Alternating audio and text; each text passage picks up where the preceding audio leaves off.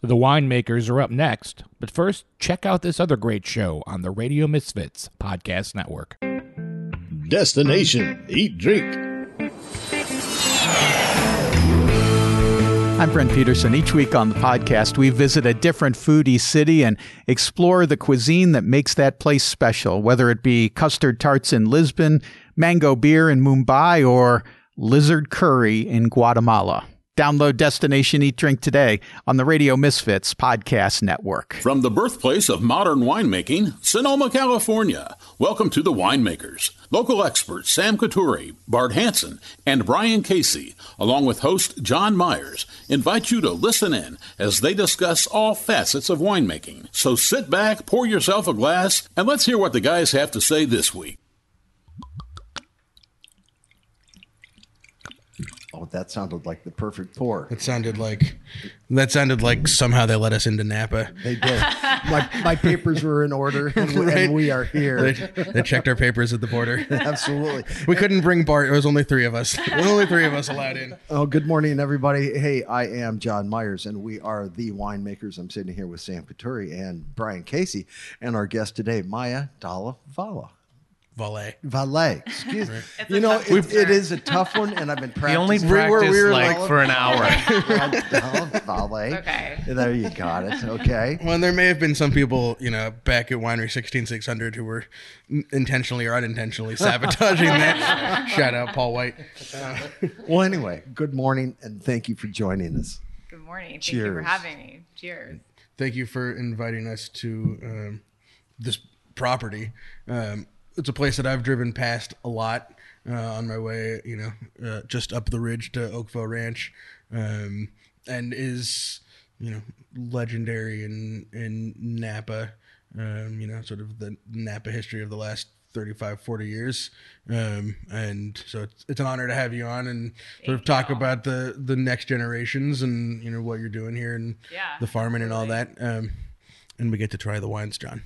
That's a good idea. It's a really good idea. I'm just taking photos right now. Ulterior motives. Well, there's no problem So, Sam, with you that. drive past here when normally you're heading toward when you... Yeah, so Oakville Ranch is a quarter mile do we call this a driveway out there? It's not a public road, right? It's not. It's a private access road. Yeah. It's a road. It's a road. We were laughing. There's a place called Shen Blue down in the Rhone region that I go to, and it's got a road like that. Mm-hmm. Only it's like an hour to go up. And seriously? And if there's somebody coming back down, you really do have to make sure you know where those turnouts are, because other than that, it's a drop off. Yeah, or sometimes you can get into a road battle with some neighbors, which is really exciting. How nice! Yeah, really, it sounds like a lot of fun. Oh yeah, it's a joy. The thing that you guys have figured out here is to not take your grapes anywhere. Right, yeah. Because that's exactly. At Oakville Ranch, we'll load up, 5 tons of fruit on the back of a flatbed, and you got to get to, Calistoga. Yeah. And you got to start down this road. And, as I was saying, Brian, those 5 tons are like, our annual salary. Right. And You do not want to drop Well, it can't help the roads. I mean, 5 tons on a road like that. It's got to trash it. don't say that so loud, John. Come on. You're not the only ones either. No, I mean, So, look you at have other Cave neighbors who Dale do the same. and some of those others. Oakville, they've just gone. Yeah. And it's not a public road, so who puts it back in? The neighbors. Mm-hmm. It's a neighborhood thing. But when Dalla Valle was built, you could build wineries on the top of a hill like this. Yeah. Where you can't really And do now, that. it would never happen. It'd be impossible. Yeah. So maybe we should start shockingly from the beginning. It's very off brand. Yeah, well, that's what we always do. The sort of the history of Dalla Valle. Your parents, was this raw land when your parents found it, and this was like the mid '80s, right? Yeah, they came in here in 1982, and they originally came with the opportunity to invest in a relay and chateau type of property. But as you know, with the ag preserve, that's pretty near impossible to find.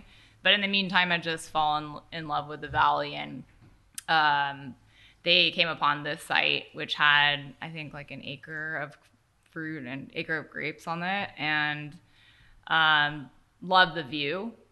it's hard not to love it here. Should we, for the sake of this being a radio show, set the scene, John. We're looking out over northern Napa Valley at I call this central Napa Valley.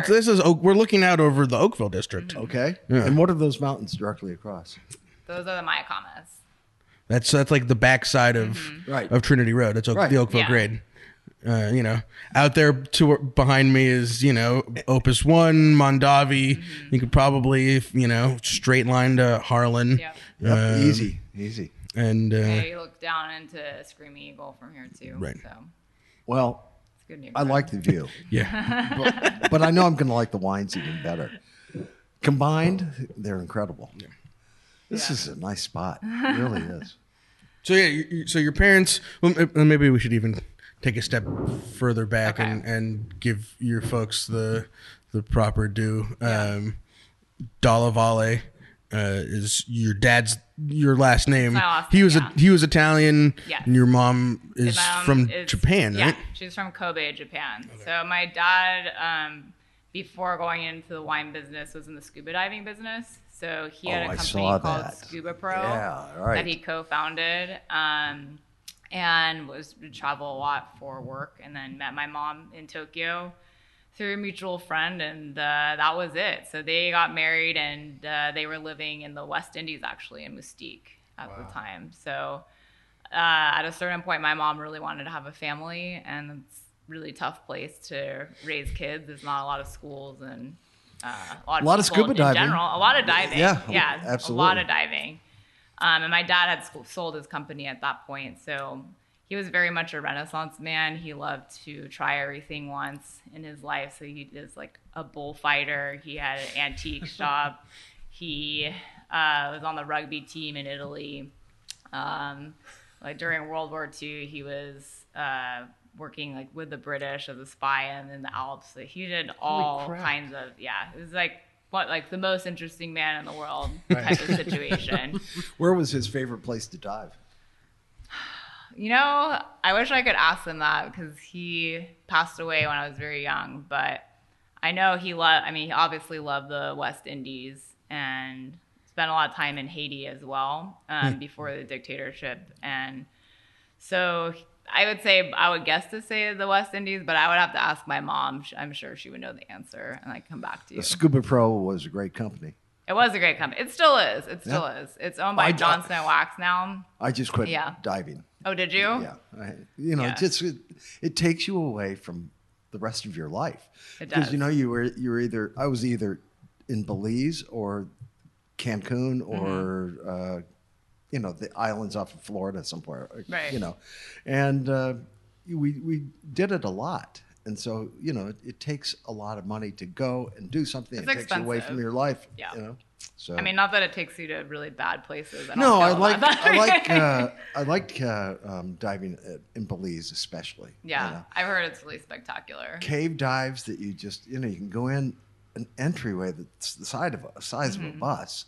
And you can get in there, and old Mayan ruins that are still floor to ceiling, tiled, and all these phosphorescent sea sprites lighting it up. It's amazing. Very religious experience. Very cool. Yeah, it's just like exploring a whole nother world when you dive. It is, and you don't have to talk, which I also love. I think Cayman Brac was my favorite place. You take a plane in, just land on the highway, the one road, and then he would dump you off and take off again, come pick you up in a few days.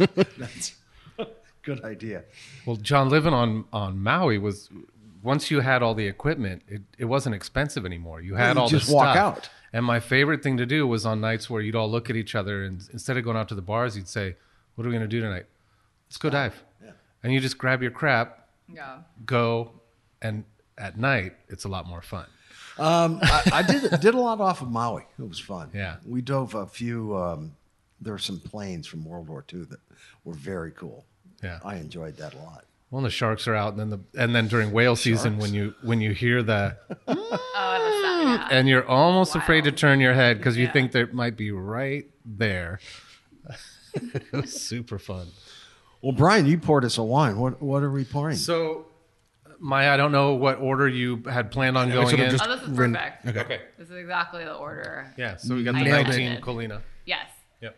So this is a 2019 Colina Dalla Valle. So ironically, our last name means of the valley in Italian, and Colina means hill. So it's a pretty literal name, Hill of the Valley, which is what we're sitting on. Right. Should we we kind of talked about it, but we're at about 400 feet elevation right now. Yeah, it's about 500 feet at the peak, Okay. I would say, because it's like the way we sit on this, like, topography wise, it's like this little bench. So you have Oakville Ranch up at the top, and then it slides down and has this little valley behind us, which is Peter Michael, and then we kind of go back up on this little bench that perches down into the valley floor. Right. So I would say at the peak is about 500. And it's sort of a series of, because I kind of think of Oakville Ranch as sitting like a bench land kind of. Mm-hmm. It's so like its own valley in Oakville. Totally. There. And then we're sort of on like another step down towards the valley floor here. Exactly. It looks a lot higher than it is at 500 feet. Well, that's an optical illusion. That drive, the road up here makes you think you're, going high into the Alps or something for sure. I mean, the road was built in the late 1800s, so it's over 100 years old. I don't think it was intended for, big. It was for horses. For horses. Exactly. Maybe pull a carriage up there.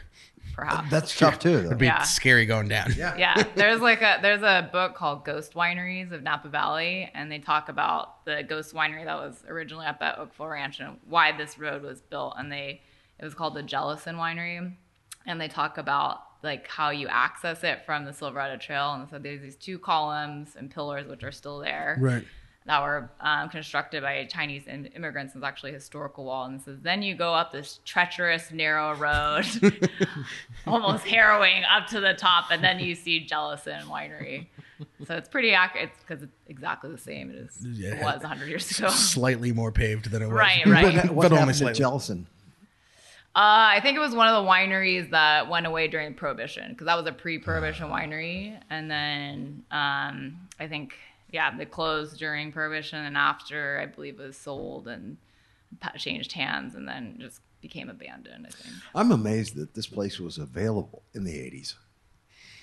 Yeah, I think at that time, a lot of people were more interested in valley floor. The soil's fertile. It's really easy to get a lot of tonnage. I think at that point, early 80s, people were starting to understand more the value of mountain and hillside fruit, because when my dad decided to plant more vineyards here, basically people told him that he was really stupid to think that he would make a successful business growing grapes on a hillside like this. Really? How interesting is that? How'd that work out? Yeah, I think it worked out pretty well for my parents, luckily for them. And Maya, at that time, who was making the wine? So in the first few vintages, it was Joe Cafaro, who helped us kind of set up the vineyard and get the cuttings and plant and make the wine. But he was also the winemaker at Robert Sinsky at the time, so he was pretty busy. So he helped us through 86 to 88 vintages, and then in 89, my parents hired Heidi Barrett, who was with us, for several years after that. What was your dad's thought process in buying the property? And that he just was a wine lover and wanted to. It was his next thing that he kind of wanted to get into. Yeah. So my grandfather had a winery in Alto Adige. So my dad grew up in the Veneto region, so near the Dolomites, in a town called Bassano del Grappa, and had some I would say very minor experiences in the winery in Alto Adige. But then I think was re-inspired after coming here and realizing that they weren't going to be able to do a hotel or restaurant. Like, well, let's make wine. And was inspired also because they were selling the fruit at the time. The previous owner was selling the little bit of fruit they had to Camus. And so Chuck Wagner came up and introduced himself to my dad and said, I'd like to still keep purchasing this fruit. Can I? And my dad said no, and my mom was with him, and she's like, what? Should have talked about this first. Yeah. So my mom describes it like stepping on a banana peel and sliding into the wine industry, because then they're like, okay, so let's plant more vineyards. And then at that time, there really wasn't a lot of custom crush, or the minimum would be 60, 70 tons if you were going to do any kind of custom crush. So it's like, okay. And you had to get it down the hill. Yeah. Right. Right. So like, okay, let's build a winery. So built the winery, and then, started at 86 and just took off from there. Wait a minute. And at that point, how old are you? I was born in 87, so Right. I was not in existence at that point. Okay. Yeah. Start a winery, plant a vineyard, have a baby. Yeah. All in this span of 3-4 years. Wow. Yeah. Probably get a couple corgis too or something. make life really complicated. Right. I got to admit, I love the fact you have 2 corgis out there. Pretty John, that's really why it wasn't for the wine. It's not for the vineyard. It's not, corgis. inspiring next generation winemaker. It was the corgis. Yeah. I was like, I know. That's, the only way that we're going to be allowed into a Napa winery is if they have corgis. The corgis are probably more popular than the wine or myself or anyone else here. So let's be honest. They're the real celebrities. And the wine is pretty popular. Let's not undersell it. Yeah. Should we just quickly, or not quickly, however, talk about what we just poured? I know we started to and then got way sidetracked. Yeah. So this is 2019 Colina Dalla Valle. Yes. Is this released yet? Is this the? It's all these wines are going to be released. So it's Okay. like a sneak preview Sweet. into 19 vintage. So this is a red blend that we initially started making in 2007 after we had replanted the entire vineyard. So unfortunately, nothing is original planting from the 80s. We were forced due to a number of different issues to replant everything, including, the Maya's block, which meant we didn't make Maya for 2 vintages. So it was a pretty difficult period of time, which we were able like an AXR phylloxera issue? It wasn't AXR, but it was just a number of issues. Like we had oak root fungus, we had a huge nematode issue. We had a lot of scion rooting going on, which then led to phylloxera, of course. Right. And then, it was just, problem after problem after problem. And it just we couldn't really save anything. But after that, we then made the transition to organic farming, which has been really probably the most important decision we made for the vineyard since it started. But the Colina we started making because we had a lot of young vines, and some of the vines came back right away, and we're making great quality wines with a lot of depth and intensity, and others were very fruit forward, very fresh, but kind of lacking that seriousness that we look for the Cabernet or Maya. So we decided to make Colina. And then now, obviously, all the vines are back into full production with a good amount of age. So now it just comes down to making a blend that's, something you could pull a cork, enjoy on a weeknight, or for a younger consumer who's maybe not ready to invest in a more expensive bottle of wine like Cabernet or Maya, but want to understand a little bit about what we do. It's a really great introduction into it. And what is the blend? So the 19 is 50% Cabernet, 40% Cabernet Franc, and then 10% Petit Verdot. And what do you have growing up here? Those 3 grapes. Just those 3. And it's only 25 acres. 25 acres. Yeah. And everything's estate, obviously. Everything's estate. At a certain point, we were working with Oakville Ranch to buy a little bit of fruit to go into the Colina while we did the last 3-acre replant, but now all of that's kind of shifted over for DVO. Yeah.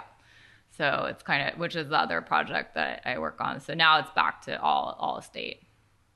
Sam, you made a comment. You didn't have to take the grapes anywhere from this place, and that's amazing. No trucks with 5 tons. It's all self-enclosed. Hauling it across. Yeah, perfect. Yeah. So it makes it easy. I mean, we do our farming in-house, so we have our own crew. So it's pretty luxurious in that way, because you can go out even that morning and say, let's pick this section and hold off on finishing this part till later, and you can do that really easily. Whereas like if you have a farming company, they have already a very full schedule for the day. And I mean, even if they would do it, I feel bad asking them because I know how slammed they are during harvest. So knowing that, this is all we're going to do for the day, it's easy to make those minor adjustments. As things change in the cellar and and just knowing there's a property you grew up on, right? You know when everything tastes exactly perfect, right? Yeah, or hopefully. Yeah. You have a good sense of it for sure. And what is total production for you guys? It's 3,000 cases on average. Wow. Yeah. And most of it sold to wine club members or restaurants? It's a mix. I would say about 60% of our business is direct. We like to keep the rest for wholesale and export. Just because I think it's really important for visibility for our wines to be seen in other places, because we are closed to the public and we can't offer any hospitality at the winery. It limits the amount of new consumers or new people who will be interested in your wine. You mean this table that we're sitting at? Mm-hmm. You don't normally do tastings? No. She put it in just for us, Brian. Yeah, I carved this table actually just for the occasion this morning. Yeah. So even if you're a member of Dalla Valle, there's no opportunity to come to a tasting. Yeah, and that's also due to a permitting restriction that we have. Right. So like, as you know, in Napa Valley, everything's very, very regulated, and we don't have a tasting room permit. So we legally cannot offer tastings here. So interesting. How did you then get, at first, how did you get the wines out there? It was just by word of mouth. We had I think people came, friends of my parents would come up and come and taste, and just here and there. But yeah, it was actually we were with the distributor with Wilson Daniels in the very beginning, so that was most of the business. And then someone called my mom, who actually became one of our really old close family friends, and said, "You should really sell this direct.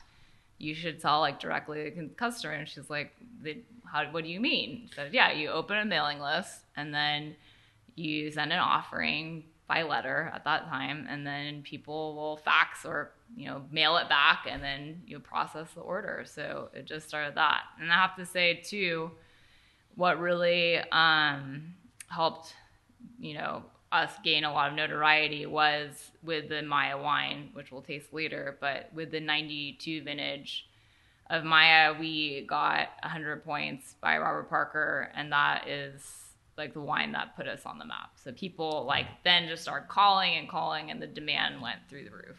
Well, and that's kind of the time, that era from the mid 80s to the early 90s, when that shift went away from every winery, just anything you made, you sold to a distributor and they took it out, and and sort of the shift to Direct DTC and people having knowledge that they got from the Wine Advocate that they didn't have 10 years earlier, right? It just didn't exist. So that was super interesting. That was a very, let's talk. I mean, I think part of it's being the right place at the right time, for sure. And then also, I think my parents had a very clear vision of what they wanted to do. While they didn't know initially that they wanted to be in the wine industry, they said, okay, if we're going to do this, we want to make a great wine of the world and not cut any corners ever. It's always going to be about the quality of the wine and having wine that can age and has balance. So that's, I think, a very important thing to have when you're starting a winery or a wine brand, is to have that kind of vision. Well, and can we talk about your history a little bit? You were 5 years old when Robert Parker gives you, gives your parents 100-point score. You kind of grew up in this. Yeah. I know you studied it academically, but would you, growing up going, this is what I want to do? Oh, absolutely not. No, right. I mean, did you know that's what you wanted? No, totally. I went to Reno, Nevada, and was a lobbyist. So I had to sell alcohol to cleanse my soul. Yeah, yeah, that's fair. It's all about balance, right? Yeah. No, growing up, I had zero interest. I mean, I was exposed to it, of course, being immersed in it, growing up on this property. But I really had no interest to be part of the wine business. But I always liked tasting wine. Like my parents always had me taste wines as a kid. So I had a pretty good understanding of wine from that aspect. But I think it took me leaving the Napa Valley to start thinking about what I wanted to do with my future, to realize, oh, actually, like wine business isn't that bad. So there's something there for me. Where did you go? I went to University of Washington in Seattle. So I studied international relations, and I thought I wanted to, graduate and go into the foreign service or something. I wanted to get out. I wanted to go to a big public school. Like I grew up in small schools because it's a small community. Where'd you go to high school in Napa? I went to a couple different high schools. I went to Ursuline, which no longer exists. Right. R.I.P. Yeah. Maybe not for... There we go. There's the corgi, John. Shout out Ursuline. As promised. Get him up here. Yeah. Come on, Yoki. Maybe I'll come. Noki. And then I went to boarding school for 1 year at Santa Catalina, which I really didn't like. So then I came back. And then at that point, I could drive, so I went to Sonoma Academy when I was in the Luther Burbank Center. All right. Yeah. Okay. So I was like a class of 30 when I graduated. And then I remember visiting these liberal arts colleges and saying, you're not a number here. You're a person. I was like, I want to be a number. I am tired of being to have all this attention. I want to see if I can actually make it in the real world. Be anonymous. Yeah, exactly. And that's something I never had the opportunity to have. So I loved it. But then I graduated during the recession, and I was already kind of dabbling in some summer jobs in wine. So I worked in the Kermit Lynch office in St. Helena with Bruce Nyers. I did an internship over the summer. I worked in the Robert Mondavi tasting room and found out really quickly that I do not want to do hospitality. Wait, tell us why. I think, well, first of all, I'm introverted, so it's like putting on a show for 8 hours and then just taking your face off and feeling there's nothing left inside of you at the end of the day after interacting with people. So that was really hard for me. And then I don't know, I think probably it was also the fact I was working for a big corporation, so it wasn't Mondavi anymore. I grew up knowing Bob and Margaret and the Mondavi family. Margaret was still there at the time, but she was a more symbolic figure. Yeah. But everything else, I just hated all the corporate rules around it. It made me really not happy. So I knew that wasn't going to be it for me. And so I decided to work harvest at Nyers Vineyards.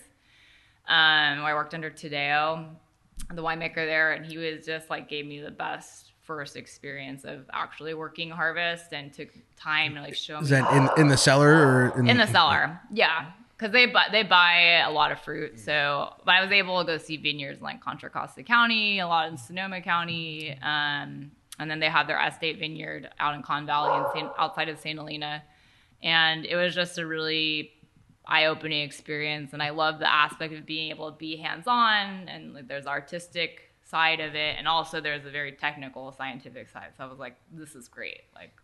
Combines all these things that I love, and that every day is different, especially during harvest. It's that's where I just thrive. I love it. It's like Christmas every day. So then it's a weird Christmas. Yeah.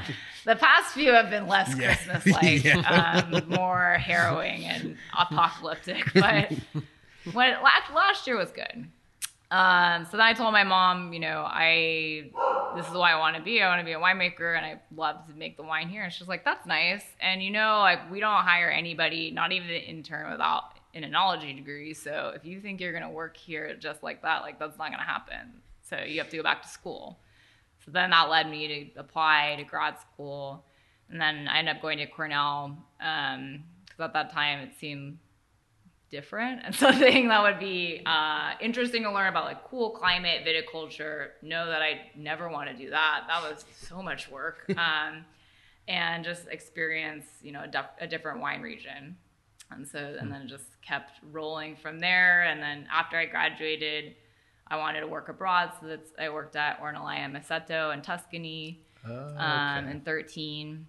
I had a great experience there, and then I went to work in Argentina at Michel Rolland's winery down there, and then was going to come back and work in Napa. And then we had a family friend who said, you should really work in Bordeaux if you're serious about making Bordeaux varietals and working them. I was like, I don't know. Like, I grew up taking French, and then I always had this like you know, when you go to Paris as an American tourist, like people just treat you like shit, and you're just like, this is really unappealing to me. So that's that kind of the thought I had in my head. But he said, okay, give me your resume. Let's see what happens. Okay, and they sent my resume, and then 2 weeks later, he said, okay, Petrus will take you. Will you go if it's Petrus? I'm like, yeah. I mean, obviously.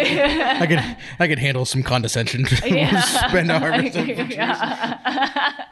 So then I went, and then I had to eat all my words about France because I absolutely loved it, and I ended up staying for 3 years. So it was a great experience. You could spend time in a different place, and it would be a lot worse. I love France. I mean, yeah, really I nice. am a big fan now. But what's your favorite area, just to go hang in? I really love the South. I think it's like Provence and like Rhone Valley, I think is spectacular. And like the Var region, it just has so much to offer. And then you have like Burgundy and Lyon, the food in Lyon, so amazing. But I mean, I love Bordeaux in the Southwest is really spectacular too. I mean, you have the Pyrenees, and then you have the Arcachon. So you have the huge like sand dune, the Dune de Pilat, and then Bordeaux is like a great city where it's like probably one of the few wine regions in the world you can live in an actual city and then commute out to a winery that's within 30 minutes. I think that's pretty unique. And then, yeah, farther down, like going into Basque Country, it was so pretty. That was our favorite, the Basque Country. It's just like something very different than driving between Barcelona and Bordeaux was it's really nice. Yeah, it's really so enjoyable. Pretty. We like the Loire too. Loire's pretty. That's the one region I didn't really get to visit. Well, not much wine going on there, really. I mean, there's a ton of wine going on there, but it loses it in comparison. Yeah, I feel like it doesn't get the credit it deserves. I just saw the number one import out of the Loire is all the Cremant. It's all the sparkling Loire.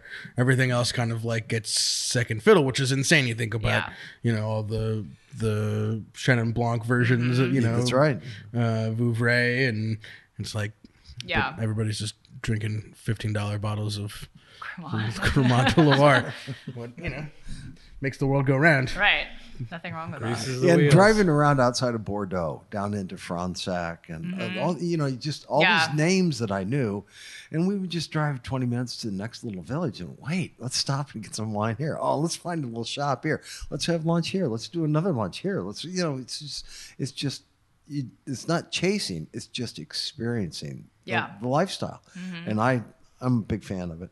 Yeah, no, I miss it. I really want to go back soon. What do you think is like the major difference business-wise from Napa and Bordeaux? Well, the major difference is that they have the Place de Bordeaux, so that is their négociant system, and that's been in place for hundreds of years, and it's a very different way of selling wine, and I think now chateaus are becoming more interested in doing direct sales because they see the profit margin is obviously much higher, but it's so historically ingrained that, you do your en primeur and then you present the wine, like the wine from the last vintage. So it's like barely finished wine. And then it's a lot of speculation for future pricing, and the chateau releases their pricing, and then the négociant takes it and then sells it. And it's, but they will buy like a huge stock of it and then hold it in their warehouse. They have like these immense warehouses that they can store wine for decades. Like it's a very different system than from a distribution model, because with the U.S. for distribution you want to sell out your stock, not have any. But for them, they like having an inventory, so they'll have decades of vintages of different chateaus that they work with in their warehouse. So because it's a business that's hundreds of years old. So Brian, you'd enjoy spending a few days in those warehouses. Well, I'm just hoping they have a really good like fire system, and like there's no earthquakes in that region. No. I mean, that's like a lot of history in one building. Yeah, so like when Chateau Latour, I worked there in 2015 when they had exited the négociant system and to do more direct sales and direct releases.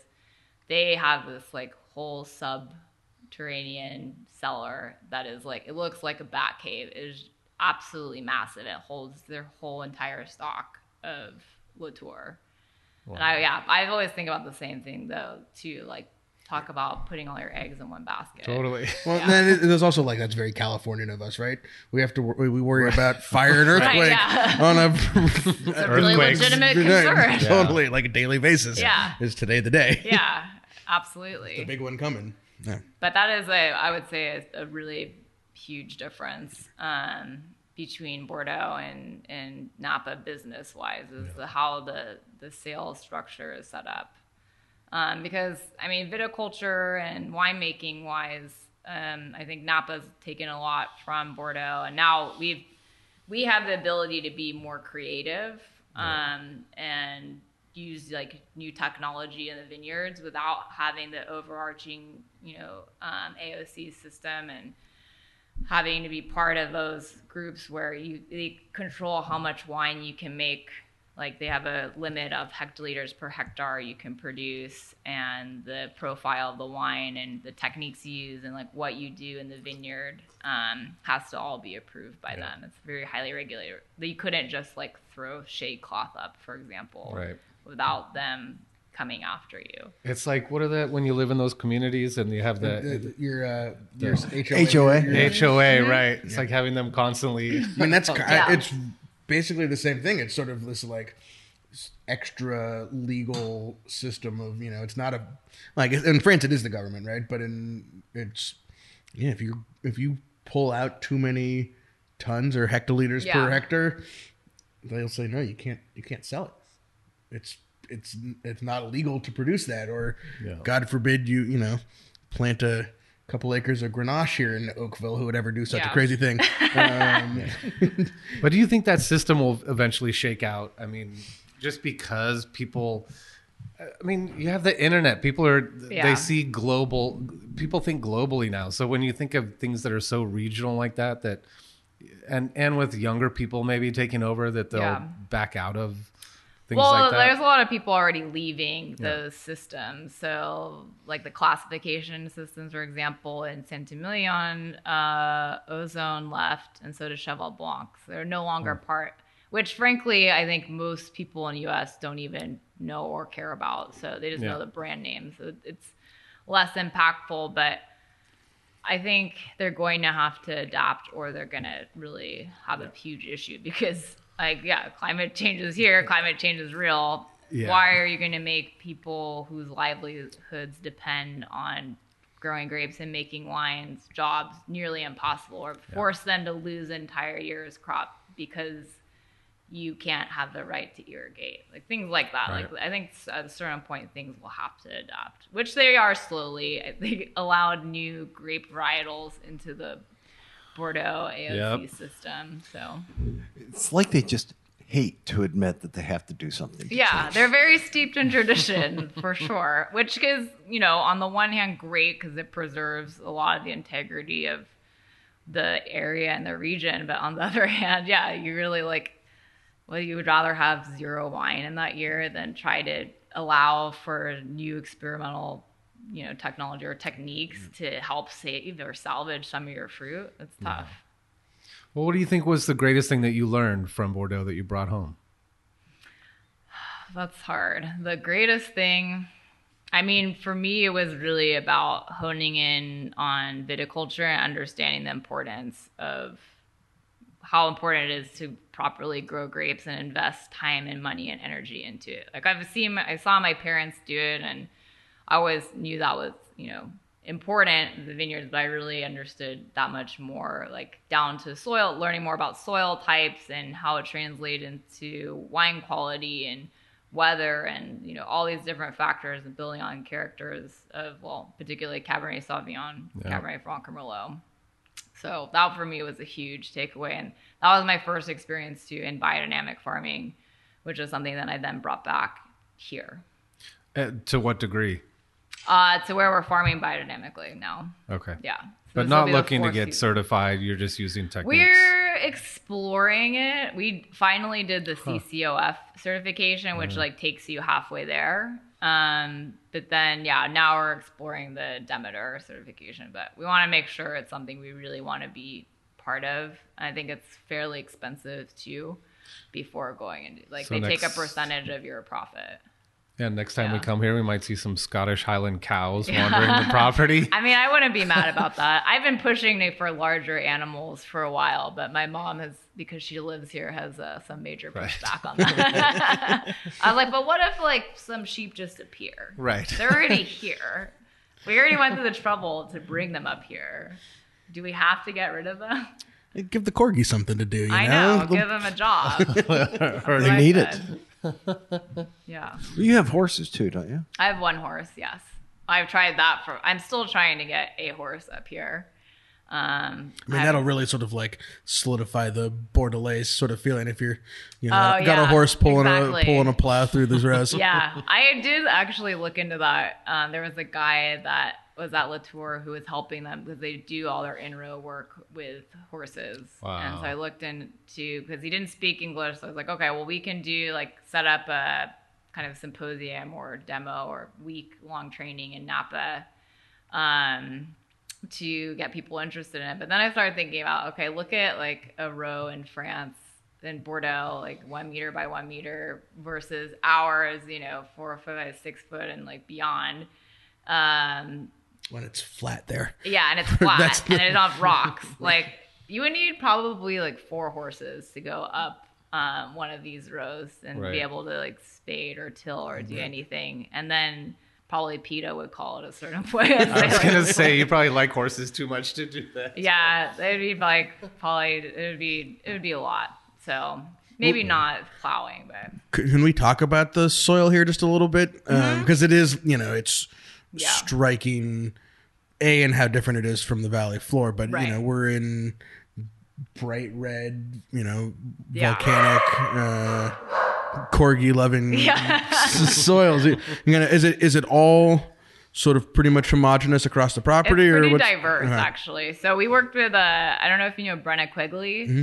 So she's a geologist, and she in 2019 did this whole project all over our entire vineyard, where he did a ton of auger pits and mapped everything out. And we keep all our lots separate for the first year of aging. So we tasted together through all the different blocks and start to put together, wine typicity to the different blocks, which was really cool.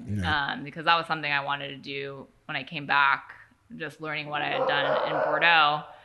Was to be able to fine-tune the understanding of the soils in this property. And I always knew they were different because we have 18 blocks and every single wine is incredibly different. And most of it, almost all of it's on a Massal selection, of our own cutting. So just a difference of rootstocks. So I was like, there has to be more to it. Right. So, I mean, the soil series overarching is the Boomer series. So it's a mix. So it's typically this whole hillside, this red, iron-rich, rocky, clay loam soil. But then within this property, you have varying levels where it's more in the Maya block, it's more of the stratified clay with smaller rocks strewn throughout. So it has really good water holding capacity, but the drainage is all equally as good. So if that makes sense, because the clay can have just enough water retention. It's that Goldilocks spot of clay. And then in the back side of the property where our best Cab Franc is, it's this more vigorous, darker, almost a brown, orangey brown color, and more evenly loam throughout, less rocks.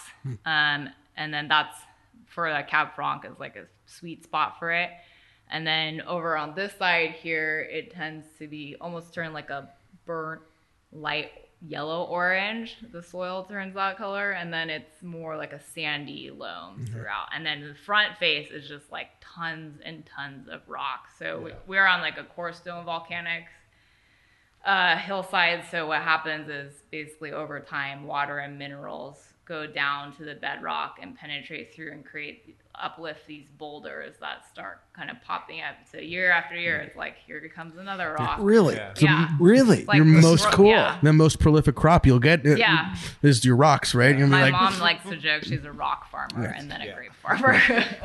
two tons per acre Cabernet, 3 tons per acre Yeah. basalt, right? Yeah, exactly. And that was the other thing we found because I don't know if you ever read the Winemaker's Dance, David Howells. So he had always said like the Stag's Leap, Palisades, all the side is pure andesite.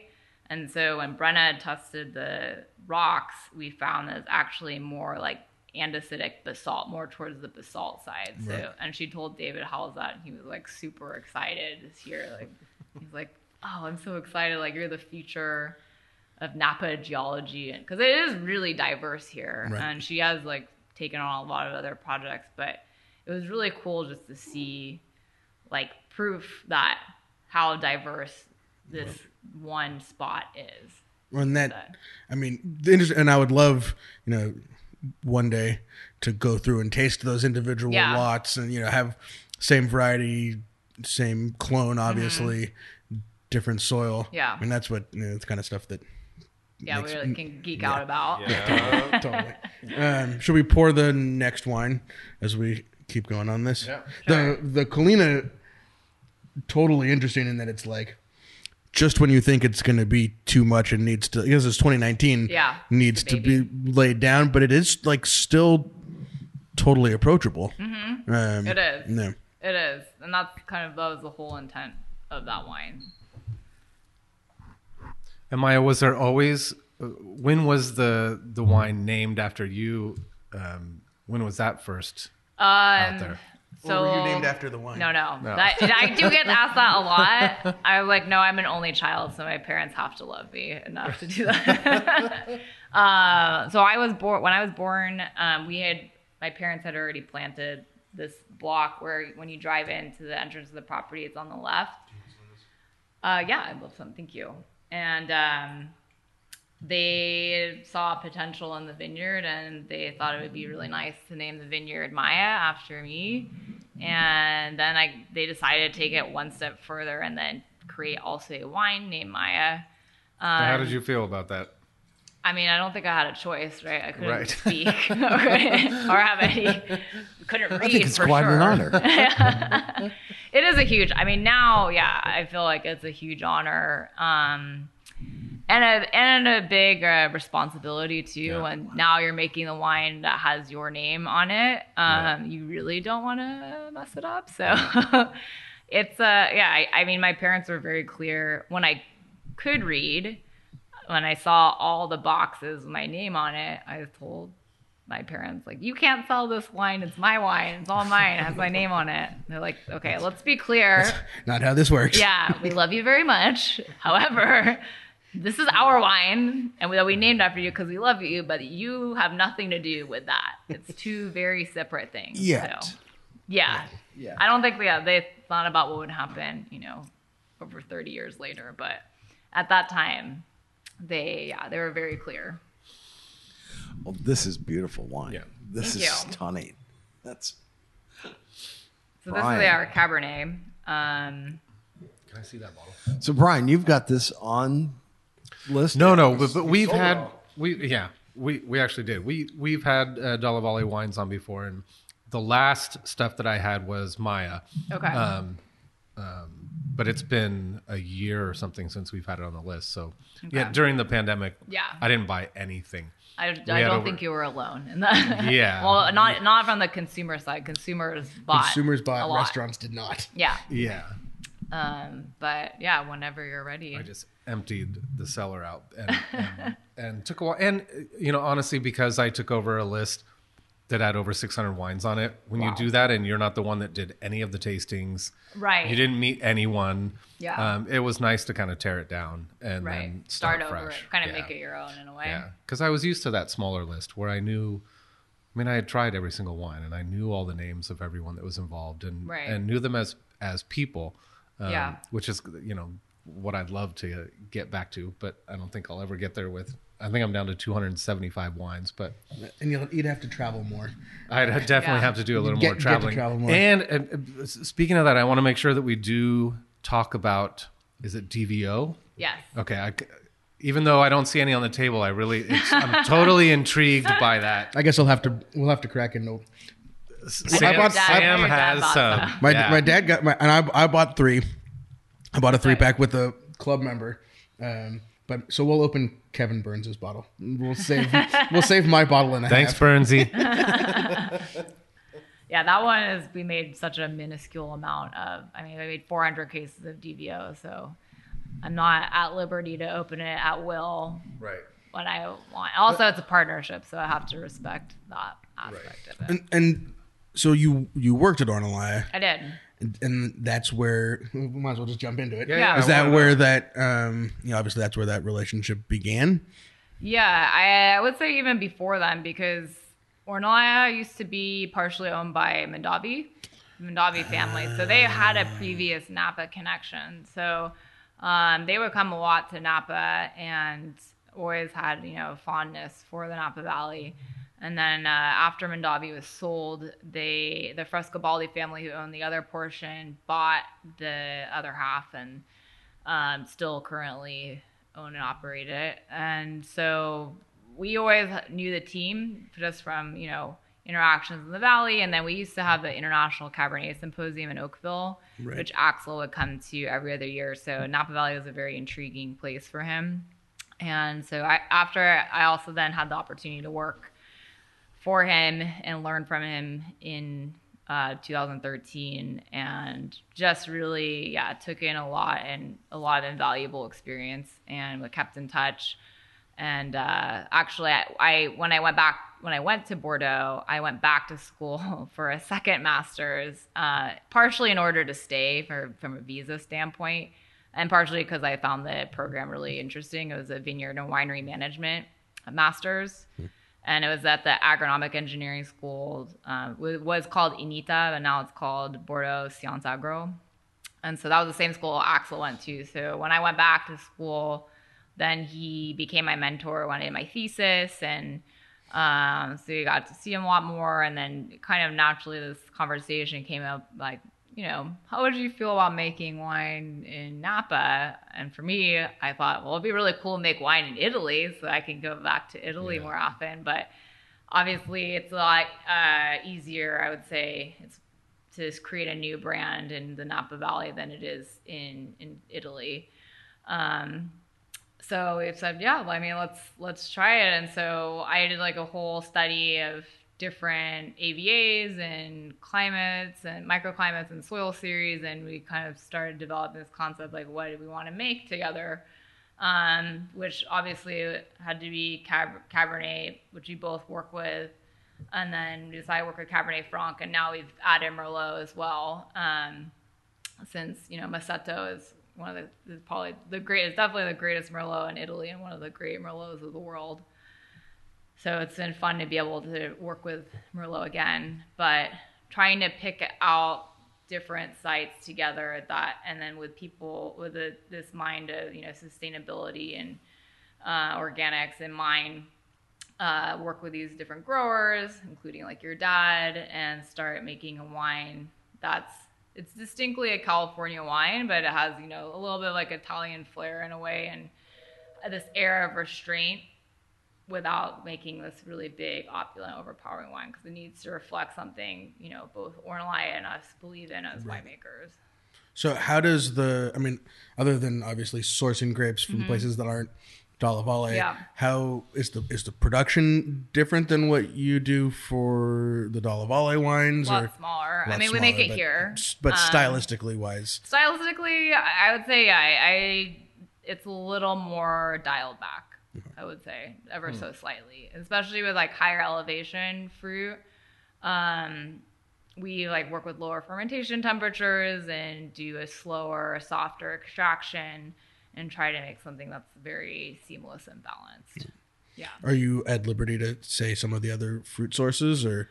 So obviously, Oakville Ranch is one of the main sources, I would say, and then Vine Hill Ranch on the west side.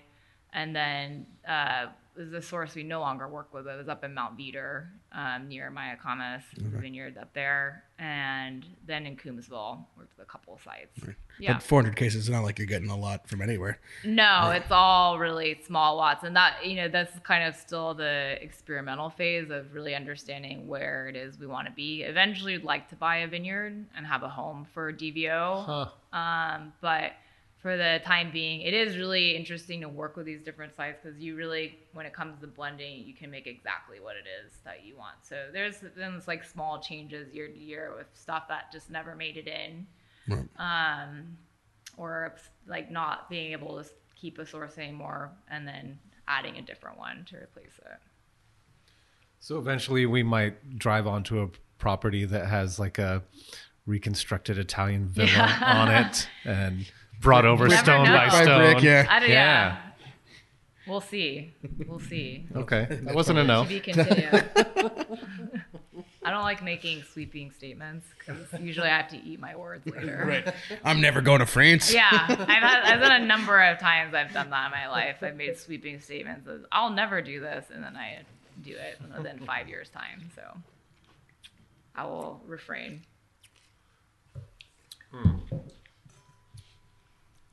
We're done. Yeah. You guys have Taste fun? the Cabernet and then shut up and go home. Well, yep, cut it. Shout outs. No, we're good. Beautiful we wine. Talk about the cab a little bit, sort of. Yeah. Your So goals and style production. So 18, every year I bring kind of like push things onto my mom, and we work with Andy Erickson still. He's still on as our consultant. He's been with us since 2007 and really like working with him. But in 18, I was like, well, how do you feel about adding Amphora into the mix? And everyone was kind of like, I don't really want to do it. But And why did you want to do that?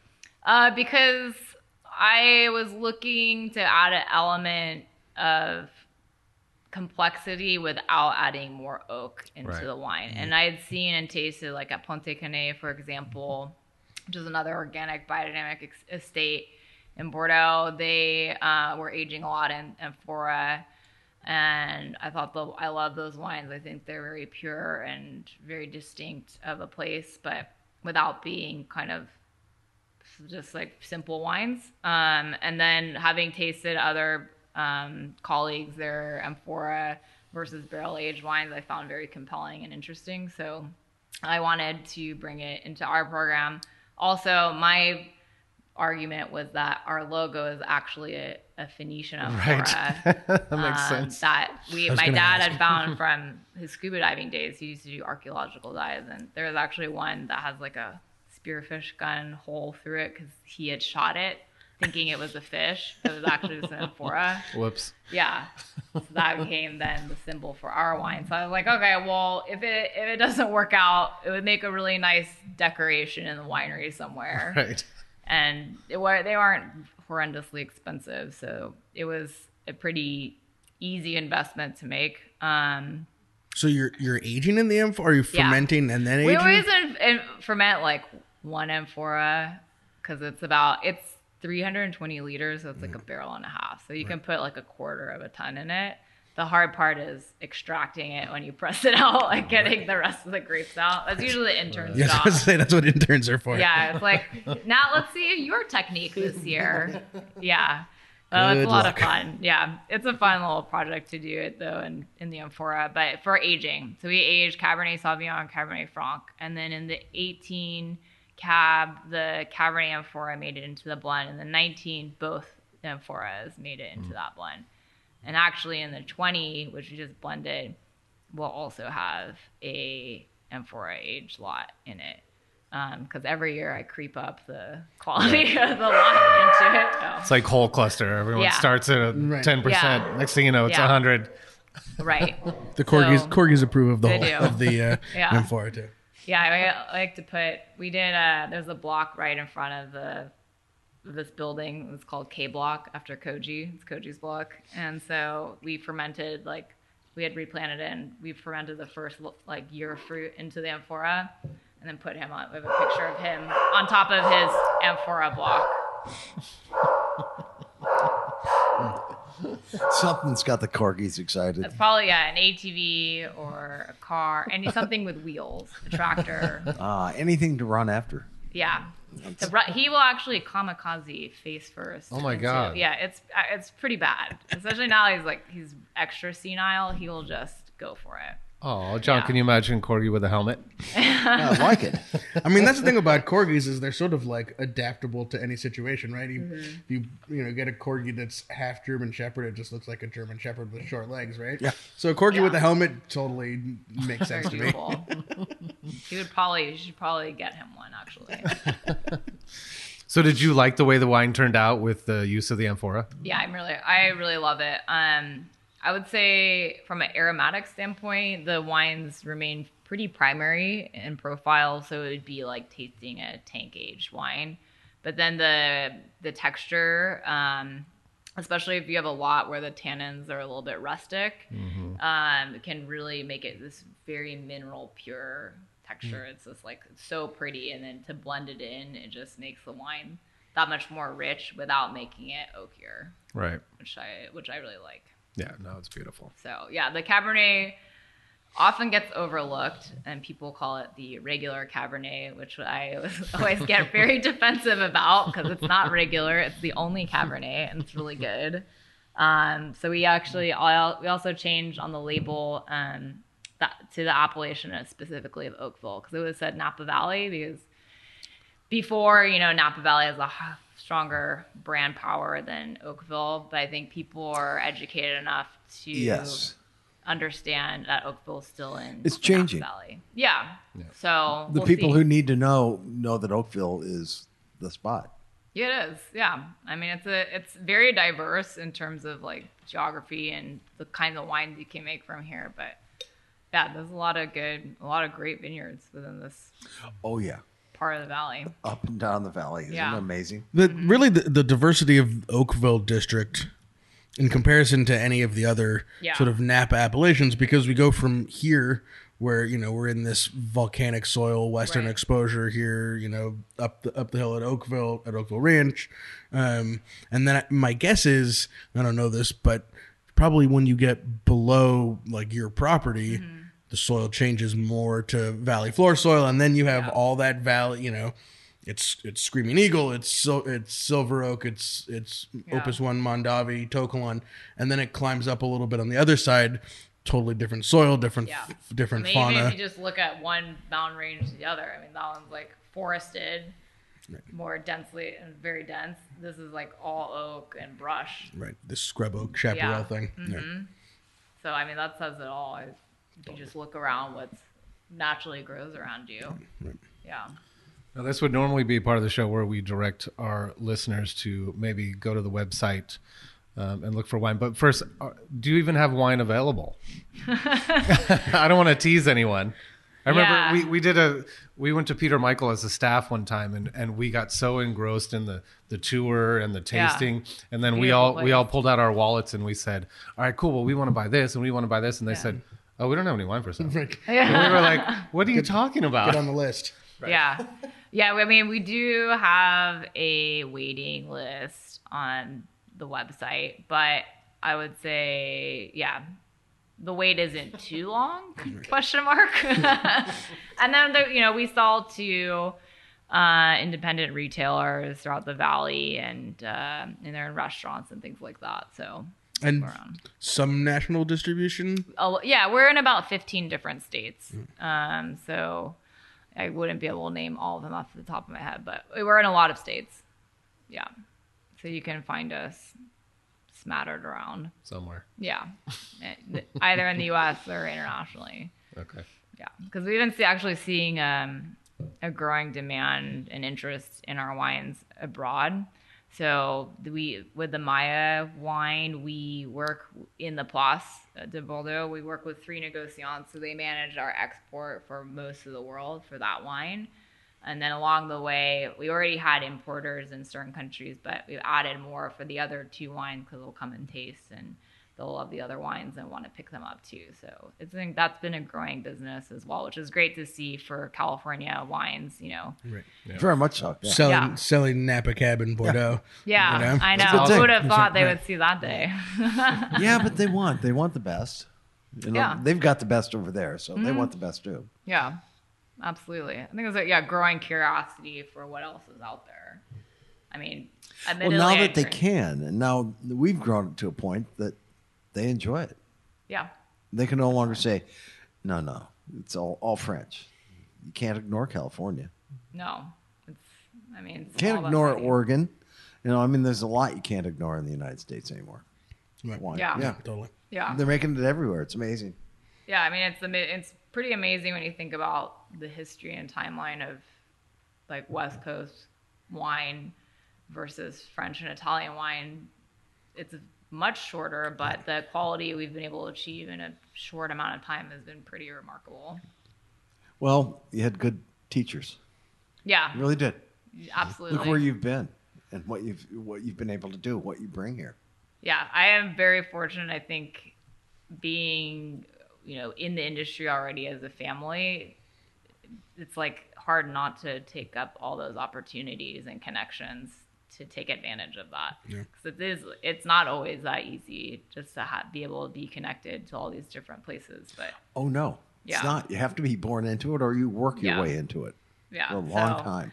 Always, yeah. It's also a very humbling industry, just like farming and everything. We'd always joke like you farm perfectly for the last season because you're like, I'm gonna do this perfectly this year because I learned X, Y, Z, and then like none of that happens, and you're It's like, completely different. Yeah, like, oh, awesome. It's like back to square one. But that's what I love about it too. Like, why would you have an ego in this business? Because it's gonna get shot down so fast. And it's a great community too.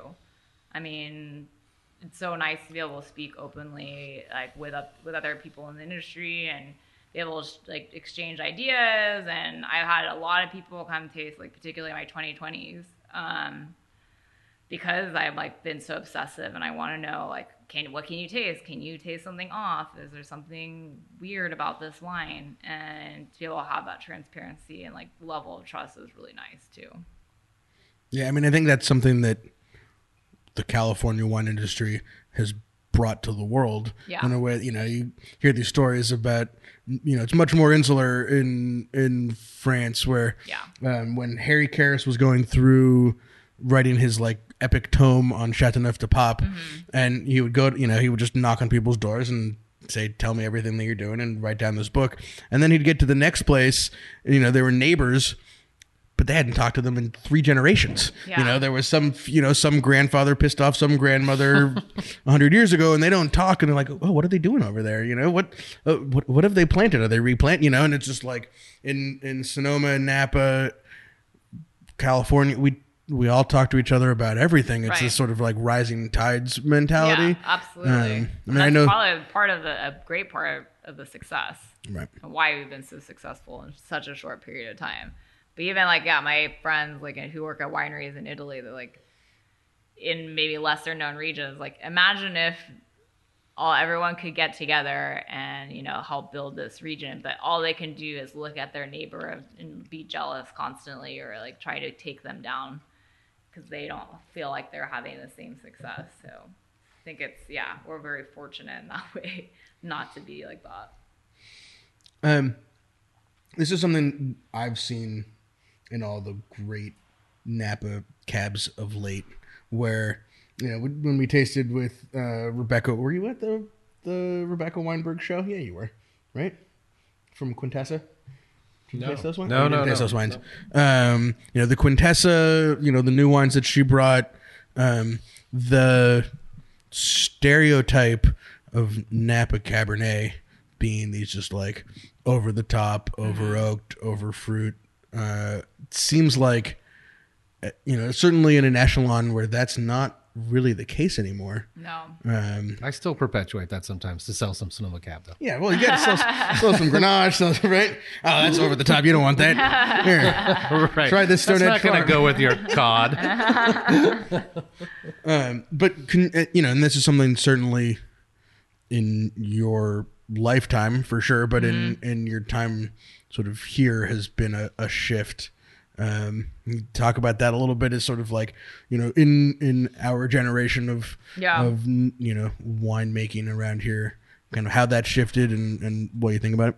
Yeah, I mean, I think first there's this strong desire to reconnect with vineyards. I think there was an era of winemaking where, wines were made in the winery. The vineyard manager did their thing. It's like, call me when it's 25 bricks and off we go. And I think that's completely not the case now. So many winemakers are very educated and interested and, very involved in the vineyard. We've always been like vineyard because we grow the grapes too. It's like, that's a majority of our years spent in the vineyard. And we spend a lot of time, like weekly, we'll do a vineyard walk together, and we work with Steve Mathiasen. Actually, we're meeting with him for the first time today for the year to just go over everything and just understand, because then once you have an understanding of the growing season and of that side and the vineyard, the winemaking is like pretty simple, I want to say. Well, at least sort of defines itself, right? And then I think it then becomes more about respecting that site and respecting the vineyard and what the vintage is, rather than trying to put your own stamp on something, and can contort it in a way that it's not meant to be that kind of wine. So I think you see a lot of that shift, and then a return to balance. And I think that part of that is, you want to drink what you make and believe in what you do. And we're fortunate, we don't have outside investors or anything like that. Right. So we've always been able to dictate what kind of wine we want to make, without having to adhere to anybody else's beliefs or standards. So we've been fortunate in that way. And then I think there's other wineries who have, inevitably chased trends, but also you see the dial or pendulum going back to return to more balance. But I think there always will be a place and people who make these big heavy wines, which is fine. There should be room in this industry and world for every kind of wine to exist. And like, who am I to say that my style of winemaking is the only way to make wine and everyone else is a shit? Like, that's really small-minded. Like, I think I can appreciate every style of wine. It may not be something I want to drink a bottle of, but I can taste it and understand, what it is they're trying to achieve. So I think you see a lot of that in the younger, like our generation of winemakers. And I mean, I think it's a positive, especially connecting, farmland and vineyards and really focusing on, sustainability, organics and beyond. Right. Yeah. I think it's a really positive thing, because especially our generation too, like from a consumer standpoint, they're looking for authenticity. They're looking to know, like, you're doing your part to make, a responsible wine or product, and not just, doing a whole flashy show of smoke and mirrors. Right. They want real substance. Well said. Yeah. Amen. let's try the Maya. Yeah. For sure. The finale. Fresh glass? Yeah, no, I'm good. Oh, we have a Somm here today. I know. Yeah, I can. He even wore his sport coat. I like it. Well, he's heading right to work and right to pick the kids up. He's got Not like good. this, yeah. I'm picking up the kids. That pouring wine is the one thing I like. Without those drop stops, I'm really, truly These hopeless. are incredible. I don't work with them, and I kept trying to wipe because I thought it was going to drip, and it's not dripping at all. It's a lifesaver. Yeah. If I have to pour at a tasting, like we do a lot of charity events, and then if I don't have those drop stops, it looks like a crime scene on the. Especially when they do a white tablecloth is especially cruel, in my opinion. It's white tablecloths, white pants, white shirts. Yeah, that's Burgundy. I'm actually. I was out of tie-dye today, which is why I didn't wear one. But that's, I could spill wine on my tie-dye shirts all day long and nobody will ever know. Is that part of your work uniform? Exactly. How many tie-dye shirts do you own? 50. It's not quite. It's in the high 20s. Well, they sell them. it's their brand. It's our only merch. It's the brand. Oh, really? Yeah. Yeah. Oh, I want one. I should have brought one. Grateful Dead. Well, you don't have to come taste through the 16600 lineup now. I'd love we have to. a little more than 3 wines, but a lot smaller production on all of them. Yeah. But a little Grenache from up the hill. I know. And we make some cab, but for the most part it's Rhones and Zin and all the That's awesome. all the vineyards we get to Rhone-centric. farm. Yeah. Very Rhone-centric. And it really came from Sandra Bernstein at the Girl and the Fig. She had a lot to do with it. Shout out Really? 25 years. I mean, we talk about that a lot as far as, from the Sonoma side. She really taught a lot of us about, the world of Rhone varieties, whether it's from California or from France, from Australia, from wherever. And kind of opened it up so that, we could have a tasting room that pours 3 Grenaches as, part of the tasting, and a Syrah and a Zin, so That's great. brought us, biodiversity. That's Yeah. all. That is important. Not to have, only one Tell us drink. about what we are about to drink. So this is Maya. So this is our special cuvee, and it's always been a Cabernet Sauvignon, Cabernet Franc blend since the beginning. And classically, it was 55% Cab, 45% Cab Franc.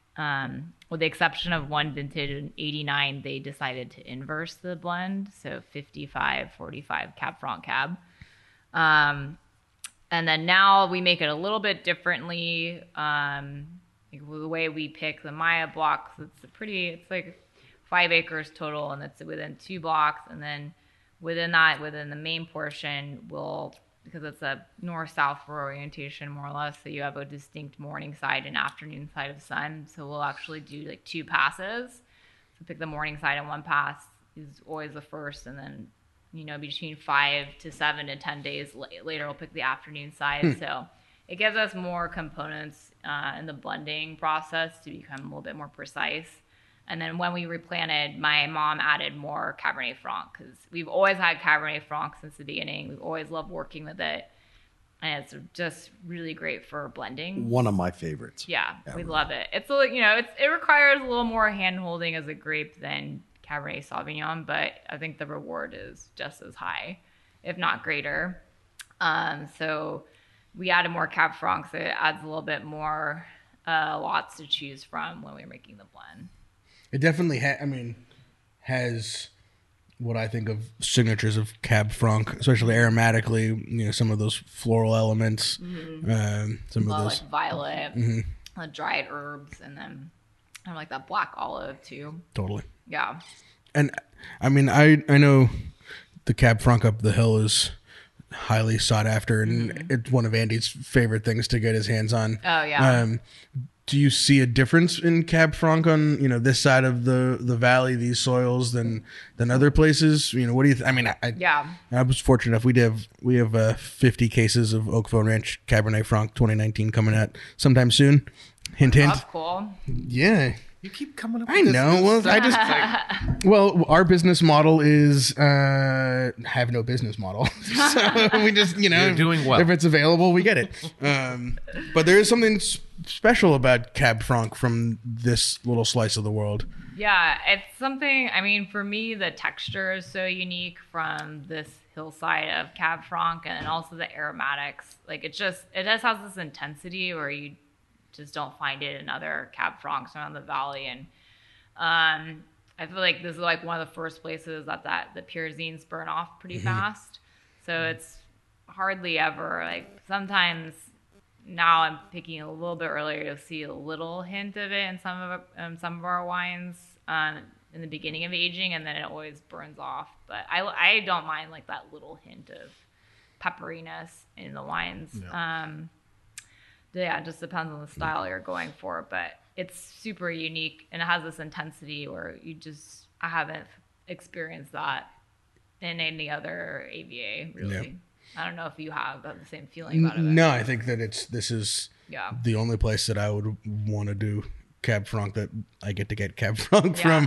from. There's a then your comment about the pyrazines burning off here earlier is on point. I think what I love about Oakville Ranch Cabernet Franc, and get it here, is you kind of get past that green pepper and you get into this, like, the aroma of pulling roasted red peppers out of, off the grill or out of the oven or something. So it's like a savory, almost umami. Exactly. It's got a little sweetness, but it's got this like really sort of rich earthiness thing that happens along with that sort of like violet floral kind of, structure to it. Yeah. It's special stuff. So the Maya has always been just a specific block or section of this vineyard. Yeah. It's not just like a best barrel kind of compilation. Interesting. No, because then we don't want things to take away from the Cabernet Sauvignon. So it's interesting that typically the base of the cab comes from the block just across the road when you drive in. So the left side's Maya's block and the right side's the block we call GDB. And my mom, when we first started with the idea of working in Masal selection, she was like, oh, I'll just put Maya's cuttings all over. And she's like, I'm going to plant the same rootstock and the same Maya's cab, and it'll all become Maya. And then it's like completely wrong. Like everything, that block actually took a lot of time to kind of control the vigor in particular, because that is still part of that back area where you have this more vigorous, deeper, richer soil. And so we'd have to such a hard time controlling the crop. So we actually started arching the canes to break up the vigor, which made a huge difference. And then the quality just like shot up, where now it's become one of the. Can you explain that a little deeper? Of controlling the vigor, arching the canes. Yeah, I mean, so everything about for farming grapes is you want to balance. Well, it depends on what your end goal is, but for us, we want to have old vines, and we want to be able to have healthy vines and also have a healthy crop and a high quality crop. So if you have like a deep rooting soil where there's a good access to water and the vines don't really have a lot of stress in particular, it can crop pretty heavily, and then you just don't have the same color intensity. It takes longer to ripen. You tend to have more pyrazines. The wine just tends to be a little bit out of balance. So and it was growing these big, massive bull canes, which is like a really thick, wide cane. So what we started doing was arching it. So by arching the cane, you kind of break up the flow a little bit and give the vines like a level of stress, I would say, in a way. And so it creates competition. Yeah, exactly. You're creating competition within the singular vine to access those nutrients and water and resources. So that helped naturally devigorate the vine itself. Yeah. So John, if you'll see it, maybe we'll point it out as we drive out of here. We'll do it a lot, especially like Valley Floor Cab, where instead of when you train, after you prune, you train canes out on a wire. You do this sort of, it's an arch. You've probably seen it before. You just didn't know what it was. Yeah, exactly. And and it makes it look, it looks very intentional, right? You have to like actually go out there and sort of like do it by hand. It's not something that just, happens. But the idea is, if you have a plant, if you have a tree and you prune the tree, whatever is the highest point on that tree is going to grow first. And it's going to have this, what's called apical dominance. And that's going to be the strongest growth. And then what comes out from the sides won't quite get the same amount of attention from the plant. So by doing that arch, you kind of break up the apical dominance, because it's not just going to push harder at the end of the cane. It'll sort of like spread it out across the positions. So it's, but that's an extra hour, per block, or 2 hours per blocks of training and tying. Yeah, it's just also terrifying tying it, because you don't want to break the cane. Right, exactly. So it takes, you have to go slower. It becomes, we talk about this all the time. It's skilled labor, right? And having an in-house, vineyard crew here where, those guys and those gals know every vine, like they're the every most corgi, important right? people here, by far. Like without them, there's no way that we can do what we do. Yeah, they're a very, very integral part. Amen. Yeah, and they don't get enough credit. How many people do you employ year round? So we have a crew of 7, and then Edgar is our vineyard manager who lives on site. And then we keep, because we have 4 that stay year round, and then the rest, there's a couple guys that go back to Mexico. They have their family there, so they'll leave for a couple months in the winter and then come back for pruning. Yeah. So yeah, otherwise they stay year round. I mean, 20 acres, it makes it be like it's a very sane amount of vineyard to manage. Yeah, it does. Yeah. You know, it keeps Yeah. it, That. it's like, And then like there was a period of time like there was always like 2 people who'd have to keep rotating because vineyard management companies would offer a much higher salary than what we can offer, but like no benefits, and then they get usually let go by the end of the year. But maybe in whatever situation they had, maybe they just need that extra money right now. So then what we started seeing is now we have like a full crew, and like everyone came back last year because I think like you take pride in what you do in your work, and to be able to come to the same place every day through the whole season. And like we just hired a guy who was working for a farming company and switched to us. He said, this is great because I don't feel like also rushed all the time to do everything. Like I can actually take time and thought and care into pruning and suckering, and those are really important vineyard operations where you don't want to rush it.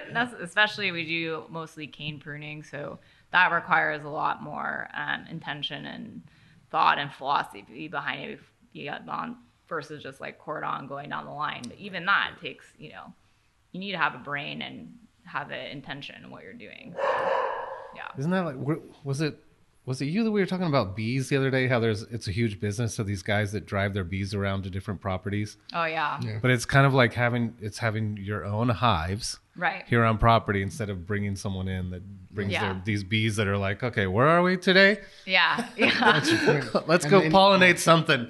Yeah, we tried to do bees last year. They all left us. So yeah, bees try again. They're tough. bees are tough. Yeah. They went to greater pastures. I don't know. They're somewhere around. They're somewhere around. They're hanging. Yeah, we felt really greater slighted. We're like, we gave you like this home, and our house isn't all good this enough. stuff to eat.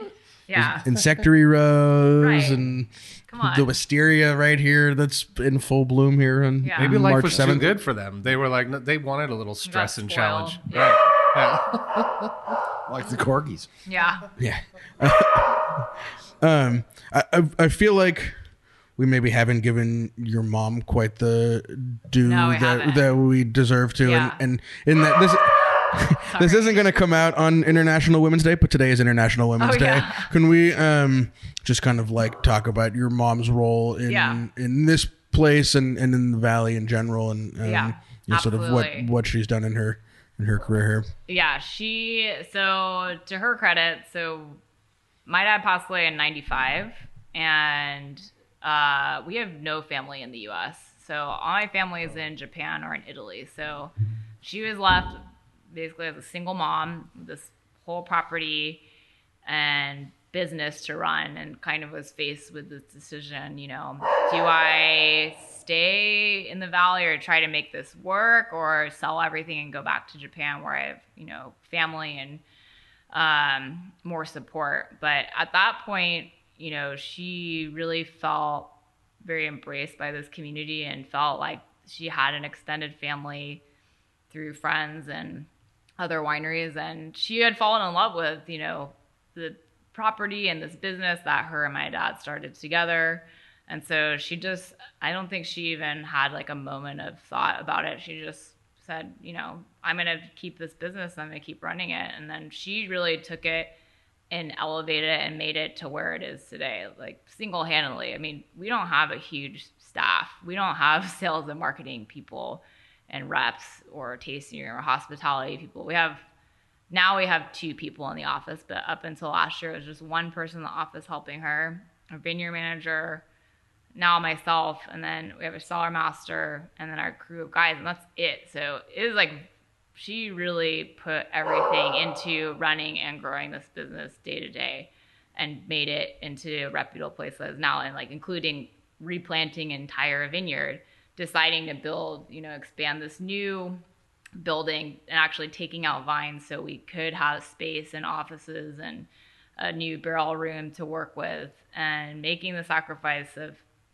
not taking on any investors or having partners and keeping the business afloat while making, like, I think in 2004, we made 400 cases of wine total and just sold. That's why we have no library wine or just personal, collections of wine from the 90s, because that's how she survived, was selling all the library wines to stay afloat. So she's, and she's always made this dedication to quality and, making the sacrifice. She tried buying grapes to add, like, to help supplement that vintage where we made no wine. She's like, it wasn't the same quality. Like, I just couldn't put it in. Like, we can't make Maya. There's no Maya vineyard. Why would I make it? Right. And so I think that's, a huge credit to her tough decision making to why we are and who we are today. And I think, I think she's happy that I get to work with her now and learn from her. But she's also, I think her other love now is philosophy, philanthropy. So she's very, very involved with organizations like Ole Health, which is a nonprofit healthcare, which was originally started for migrant farm laborers and now serves, I think, like 1 in 5 people in Napa County. So anyone can go. If you don't have any insurance, that's fine. And you can get preventative health care and just access to resources about, nutrition or mammograms or, like, health screenings and all those things that you would not have access to if you didn't have insurance, and making it accessible for really anyone. So she's on the board now with that organization and is very heavily involved with that. Before, when there was the Napa Valley wine auction, she was very involved with that, because that auction took all the money and put it back specifically into this community. So she felt like the Valley has given her so much. She wants to give back in her own way. So cool. Yeah. I hadn't really thought about the sort of timeline of all of that. If the 100-point Maya was the 92 vintage, that was right around the time that your dad passed away. It was literally, we found out like a month before he passed away. So Bob Parker knew my dad was really sick. So he was nice enough to forward us the advance copy. So then my dad, passed away shortly after, but he left us knowing, like, we were going to be okay. It wasn't going to be that's pretty amazing. Yeah. So it was very, sentimental, I would say, in that respect. It's a great story. Business. It really is. Yeah. Not that, what, I don't even know what 100 points means. It mean anything. I guess it means it's really good, but in that time, it was really important. It was everything. It was everything. It was everything. Yeah. The wines are beautiful, Maya. Yeah, they are. I was just tasting the Maya right now again. Thank you. It keeps getting better and better and better. Yeah, this one, it's a very philosophical wine. You just need to...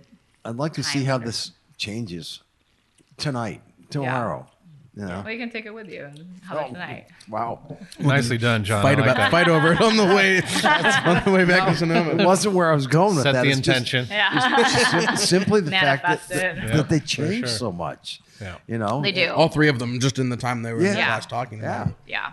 I've kept a little of each here. I'm A, B. Showed more restraint than I did. You can have a second pour. It's fine. We're not stingy here. Because we don't see very many people. Right. We're the extent of the guests for the day. By the way, you literally are. And Bart did want me to say that he is planning a virtual tasting of his spring releases and others. There's no date yet. Well, I know. I love that he wants us to make an announcement, but he has no date. He's done no planning for. Just mention that I'm is this thinking through of the- something. Fourth Our birthday. fourth, Our yes. other partner in the podcast. Bart Henson from Dane Cellars. He's on special assignment moving his mom from Petaluma to Sonoma. So Ooh, yeah, you can't postpone that. no, he tried. I think it didn't go well. But Mom, I'm going to Napa to talk Yeah. to a vineyard. Yeah. Winemaker. So- okay. On that note, are there any events or things coming up that you have all over the country? I know you do you spend a fair amount of time in the air. Yeah, more than I'd like to, I'd say, admittedly. But, not really coming up. I know we have the Ole Health, the Salute event, which is coming up in May. I believe it's May 13th or 14th. Over that weekend is the Salute event, and that all benefits Ole Health, which is the organization I talked about a little bit earlier. And will you spell that for people and tell people? So yeah, OLE. Yep. With an accent Ole. over the E. Yeah. Ole. Yeah. Exactly. So, and then beyond that, I think I'm going to start tamping it down so that I can focus on, blending and bottling and then harvest. Right. Yeah. So you're bottling 20s sometime this We're spring. going to bottle the 20s in August. So typically bottle in July, but just given the nature of the vintage, we thought, why not give it one more month just in case. But we're like, the truck is scheduled. I have all the bottling supplies ordered. Right. If they arrive in time or not. The glass is somewhere somewhere in the ocean, maybe, or somewhere Perhaps, on a truck somewhere, or maybe doesn't exist yet. Is that getting any better for you, supply wise? No, it's not. Corks are easy. Labels are easy. It's the capsules and the glass, which neither are made here. That makes it really tricky. But I made that order in August of 2021. So I would hope with 1 year out, you would think. Knock on this hand-hewn table from this morning. And I know I just got an email from one of our barrel suppliers that because of the situation in Ukraine, they said those containers or shipments that are delayed 50 to 60 days additionally on top of what. No, this is all those supply chain stuff, at least when it comes to this business, is going to get worse before it gets better. Yeah. For sure. It's so tough. Maya will be in a green Vino Verde bottle next year. Right. Yeah. I mean, we joke about it now, but, but actually, that you never know what can happen. Fanciest Napa Riesling you're going to find. Yeah. It's so exotic. All right, John. Well, thank you so very, very much for having us over. Yes. It was such a coming pleasure. all the way over to the dark side. Now, the other thing is, She said it. is there Wasn't us. anywhere that you know specifically that we can buy this wine? Does Possibly Sonoma's- Benchmark, maybe. Benchmark Yeah. will have their Okay. wines online. And then after that, we work with, in the Valley, Acme. The ladies at Acme Fine Wine. I know Gary's. Okay, I Oakville was Grocery. going to ask about Gary. Acme just Yeah. launched a very beautiful new website. If you want to go check it out. I would love to. Yeah, they Love do a to. great job. And then Carrie Laz, her tasting room, she includes our wines in her tasting lineups. So that's an opportunity where you could try our wines. We should give a little shout out to the K-Laz way of doing Napa tastings. I think it's a different lineup almost every She changed day it or up. guest and it's great stuff, hard to find from up and down the valley. Occasionally there's a bottle that sneaks over the hill into that lineup. But if you're coming to Napa, coming to visit, getting a reservation there is a way to taste all kinds of things, in one place that you really can't do on any other way. Yeah, it's very unique. I don't know. I mean, Acme does some tastings too, but she really curates specific experiences like that, where it's multiple bottles and multiple producers, and mostly, if not all, smaller producers. So it's a nice way to taste Napa wines in one place. Totally. Yeah. All right. Is that it? Any shout outs today, Brian? No, just I want to let people know that live locally that we are going to start doing live music out in front of the Fairmont again. So the food truck with and I'm the one booking the bands And you this year. And listen, man, you've already got some good people booked. We got Tony Saunders, we got David Aguilar, I got Royal Jelly Jive, I got Sean Karskadin. We're going to have a good year this year. Excellent. Yeah. That's a fun deal. It really is. Fridays and Saturdays, 5 to 8 until later on in the year. We'll switch to 6 to 9 because it's ungodly hot at 5 o'clock in July or whatever. But yeah, in the meantime, just come out and support us. Don't bring any outside food and drink. Get a bottle of Dalla Valle and bring it over and have it with some of our... Because it's, like you said, the cleanest, right? It's for like a Tuesday night. And Yeah.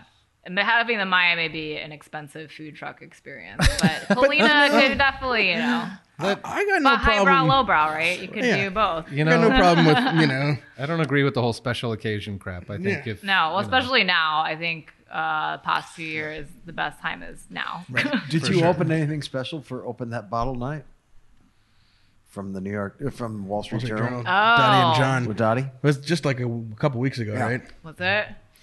I have to say, I missed that day. I'm very sad I did. If you have, if you follow Maya on Instagram, Open That Bottle Night is pretty regular occurrence. I understand. Yeah. Pretty epic wines that It's just, I like that, and it reminds me to, I'm not going to save that. I want to drink it. Let's open it. There's more wine out there, John. Don't worry. That's what wine is for. It's meant to be drunk, and enjoyed. I don't keep wine. I drink wine. Yeah. So. Smart. All right, guys. I got there's Vinyl Sunday things happening in the world. When? Well, we're gonna do a hybrid virtual with a live studio audience, May 1st. Oh my god! And then, Wait, what does that mean exactly? I don't know yet. Okay. At least I have a date. I've gotten more planning done than Bart did. And then May 8th, Mother's Day, I will. I've gotten a hall pass. Talked to the wife, and I will be at Brooke and Randy Hester's. In Austin, taking Vinyl Sunday on the road. Excellent. At CL Boutard. And he's in France right now. They're in France right now. Yes. Yeah, it's the email response. Not like I'm fast on it either, but there's definitely been some delay. I think they're having a good time over there. So looks like it. May 8th. I'll be going to Texas. Hopefully they'll let me back out. I think so. We'll see. If they let you in the first if they let me in, they'll let me out. So that's happening, and then more. Stay tuned. More Vinyl Sunday back live in person happening this summer. So I'm excited. Normal life coming back a little bit. All right. Maya, thanks again. Thank you. And thanks for listening, everybody. Thank you, Maya. See you next week.